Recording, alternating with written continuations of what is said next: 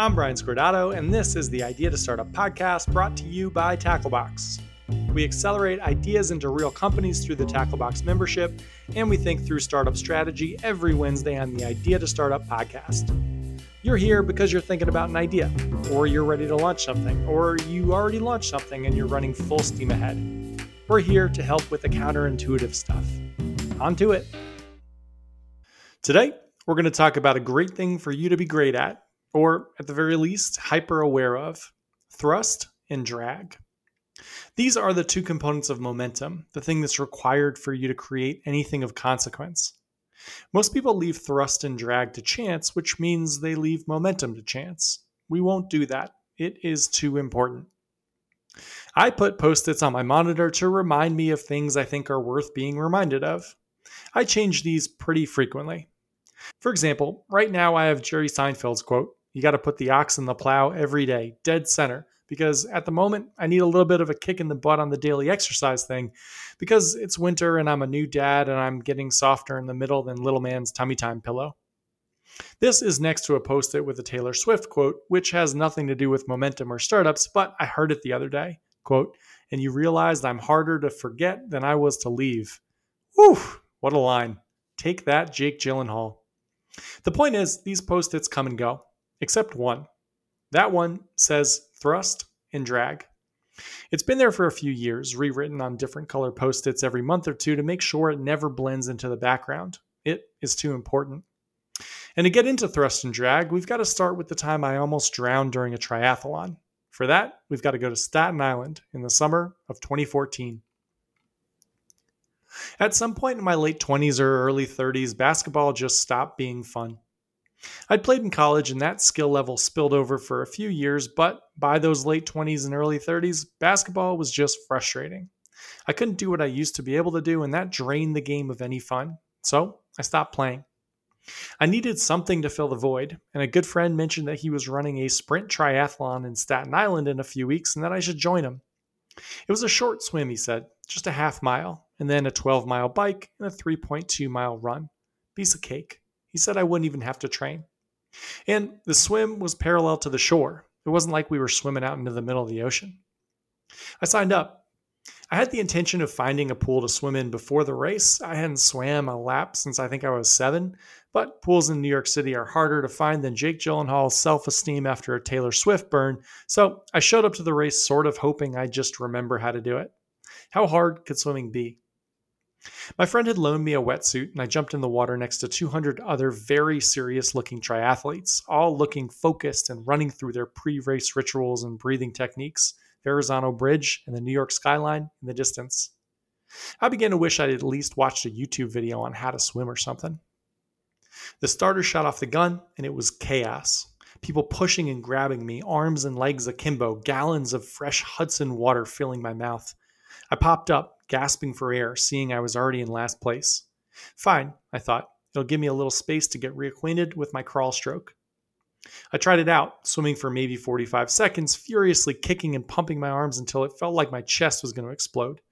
I rolled over to float on my back for a little bit to catch my breath, then rolled back onto my stomach to swim. I did this maybe 3 or 4 times until a safety kayaker came over to check on me. I think I was making a scene. "You good?" he asked. "Sure," I gasped. "I'm just completely exhausted. I don't know if I'm going to make it. You might have to drag me in on your kayak." "Dude," he said, "you're in like 4 feet of water. Just stand up." Embarrassed, I put my legs down and hit bottom, half my torso sticking up like a big dumb buoy. Yeah, thanks." "Just walk to the end if you can't swim," he said. And I did. There's a picture of the race with everyone getting out of the water to get on their bikes while I'm still 300 yards back, walking in waist-deep water in my wetsuit with my arms up over my head like I'm afraid to get my nipples wet. It was a real scene. After the race, I decided I was going to stick with it and do some more triathlons, but obviously I needed to learn how to swim. I eventually found an Olympic pool way up on the Upper East Side that gave beginner lessons at 5 a.m. At my first lesson, my instructor told me to swim down and back just to see my stroke. I made it maybe 20 yards before stopping, completely spent. "Okay," she said, "hop out." I sat on the side of the pool, wheezing as she asked me a question. "Have you ever stuck your hand out the window of a car?" "Sure," I said, and I did the motion we all do in the car, the rolling with the homies hand roll thing from Clueless. "So, You've noticed the difference in wind pressure when your palm is facing up versus when your palm is facing down. Of course, I said, remembering how the air would pound your hand when it was raised but barely impact it when it was parallel to the ground. Well, she said, water is 1,000 times denser than air. And when you swim, your whole torso sinks down, so your legs are 3 feet deeper than your head. You are creating enormous friction. No matter how strong you are, no matter how hard you pump, you are never going to be able to swim anywhere. Think about a speedboat. It just sits on top of the water. That is what you need to do. There are only two ways to move really fast, she said. You can increase thrust or you can reduce drag. Nearly everyone alive has all the thrust they'd ever need to swim fast and long. The real delta comes from removing drag. Over the next 2 months, we focused on just that. The key was understanding that all of my air was held in my lungs, meaning the top of my body would float easily. My legs were dead weight, so they'd sink. If I focused on pushing my chest down in the water, it was like pushing on a buoy. My chest wouldn't sink, it was way too buoyant, but the pressure would lift my legs naturally, so I basically lay flat on the surface. No more drag. It was uncomfortable and counterintuitive. Getting good was way more about the nervous system and practice than strength. The secret was to kick and stroke as little as possible. That's what got you tired. Swimming isn't your arms and legs churning like a big engine, my teacher said. It's you quietly slipping by on the top of the water, your arms and legs rotating you side to side to remove as much friction as possible. Swimming should be like gently pushing a block of ice to keep it sliding on a frozen pond. It all started to click. Removing the drag made it feel like I was slipping through the water, not fighting it. A few months in, I could swim for 2 miles straight, no problem. Before the lessons, I couldn't make it the length of the pool.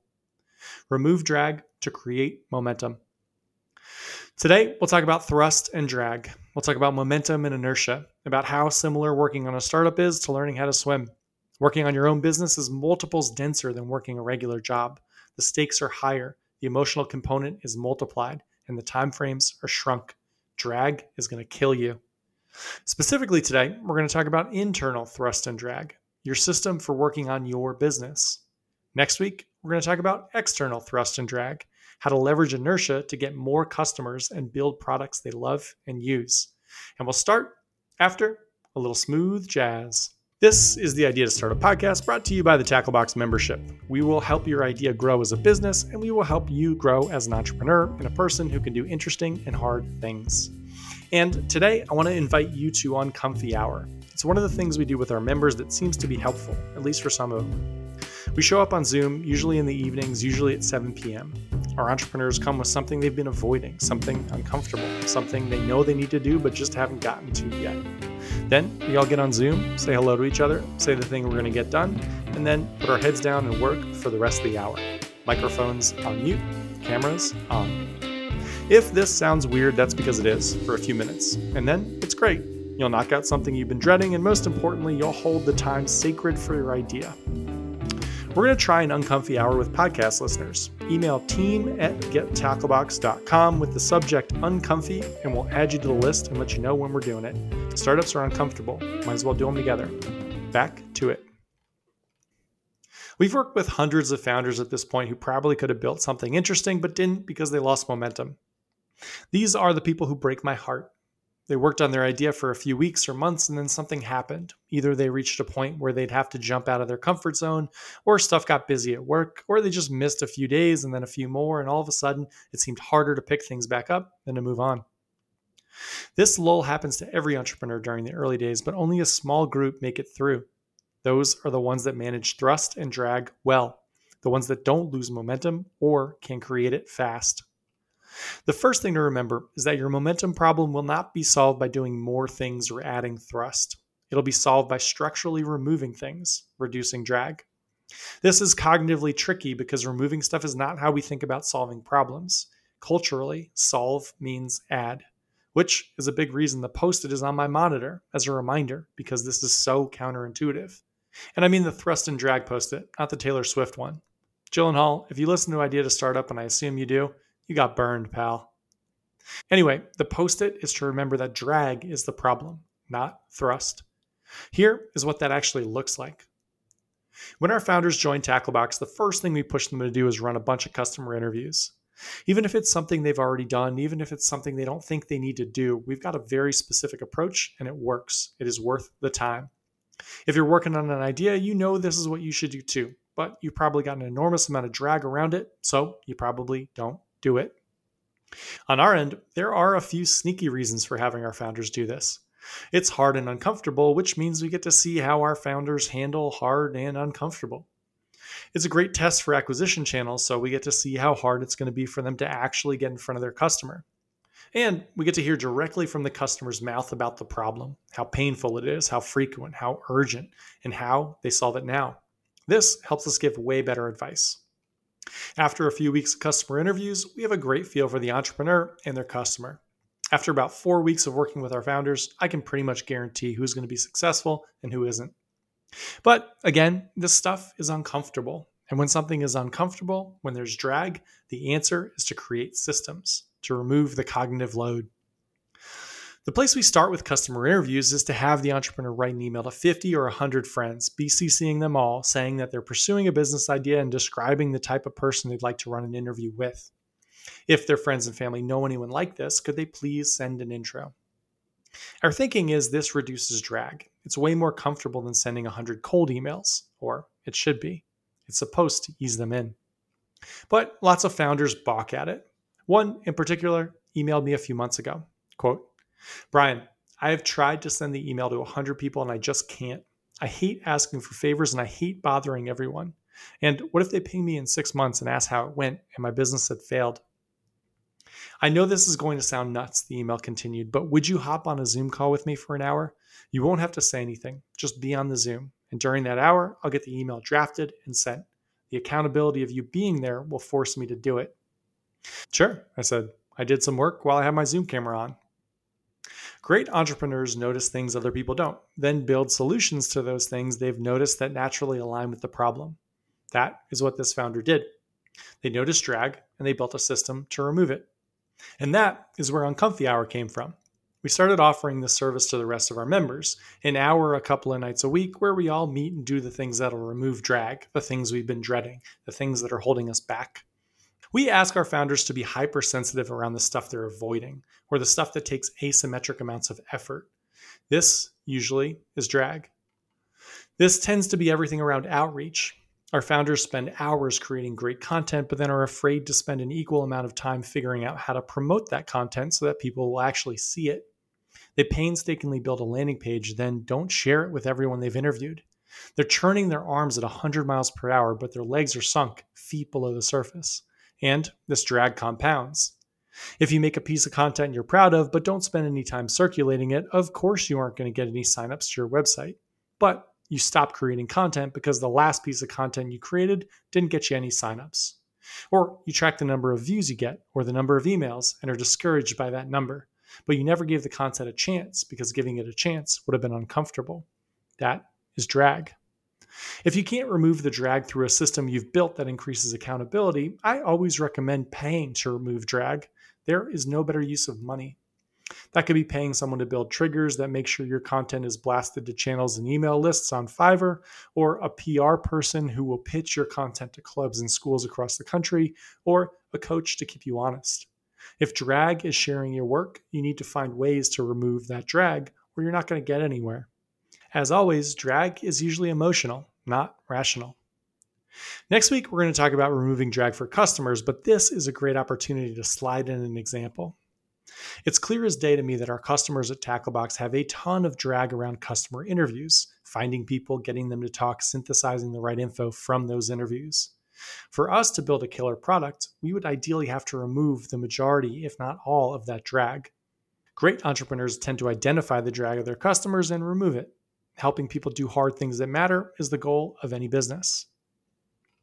One of the best entrepreneurs I've ever met talks about thrust and drag a lot. She's got 3 exits under her belt and has raised tens of millions of dollars, and she certainly is still not above thrust and drag, nowhere near. She has a technique to reduce drag that she calls the Da Vinci Code method, named after the short chapters that make everyone feel like a genius when they're binging through the Da Vinci Code because half the pages were just blank. She gave me an example once. She absolutely hates creating copy for Facebook ads. It is way harder than it should be and uncomfortable and seems like it can always be pushed. This is a sticking point for lots of people. Creating ad copy or landing page copy or cold email copy is hard. So she holds an hour for it and creates a DaVinci Code to-do list to make sure it happens. Here is what that to-do list looks like. 1. Put phone upstairs and plug it into the wall. 2. Make a tea. 3. Close all the browser windows on your computer. 4. Open up a Word doc. 5. Describe to customers that love our product. Describe why they love our product, what they tell their friends about it, what they'd miss about it if we took it off the market. 6. From that, write out 10 possible 2-sentence ads that they would have clicked on before they knew about the company. 7. Email 3 versions to 20 loyal customers asking them for their thoughts. Which ad is most compelling? 8. Send the winners to my VA to turn them into social ads. She says that when she makes lists like this, it feels like she's checking items off and making progress, and before she knows it, she's nearly done with the task. The structure, breaking an intimidating task into a few manageable tasks to remove drag, works to build momentum. Instead of coming up with 10 ideas for Facebook ads from scratch, there's a process that helps her get momentum to do the hard thing. Instead of dreading the start, she knows that she's going to ease into it. She can make a cup of tea, remove her phone, open up a doc, build momentum. Movement creates movement. She's got lists like this she continues to tweak for all the things she hates but can't outsource. The tricky part is always recognizing where the drag is in the first place, then creating a system to remove it, figuring out how to spread out that pressure. You've heard this sort of tip before. When you wake up, put on your running clothes immediately because it's way more likely you'll run and you'll feel weird if you're eating breakfast in your Vuori gear. And it's true. Little things break away at the drag. As soon as you start thinking in terms of thrust and drag, you're going to see it everywhere. I just went into the kitchen to get a snack, and my wife and I pre-pack a bunch of healthy snacks on Sundays. So I grabbed the container with carrots and a little jar of honey mustard, and I'm good. This only happened because after the baby was born, we fell into an eat anything you want trap for a little bit, which is fine, but that is a drag on health. So we remove it by building a system that makes it easier to eat healthy stuff than unhealthy stuff. We'll wrap up this portion of thrust and drag by helping you raise money from angel investors. This might seem a little wonky and a bit of a departure from the rest of the episode, but it is another use of thrust and drag, and once you understand it, it'll make sense. If you're doing something like raising money, it really helps to understand where momentum for the person you would theoretically be raising the money from would break, so that you can build for it. So if I'm pitching angels who I have no contact with, I want to think about what type of angel has the least amount of drag for the type of business I'm pitching. The way to think about this is to reverse engineer and start from a yes. So think about the exact moment someone decides to write you a $25K check. What does that look like? If I was pitching a cognitive behavioral therapy startup, here's what the moment probably looks like in the words of an investor. Quote, I'd never met this founder, but a good friend sent along their pitch deck and highly recommended them. The email had a quick one-liner. It was about CBT for chronic back pain, something I've suffered from for years, so I was immediately interested. The email had a link to sign up for a call, so I did.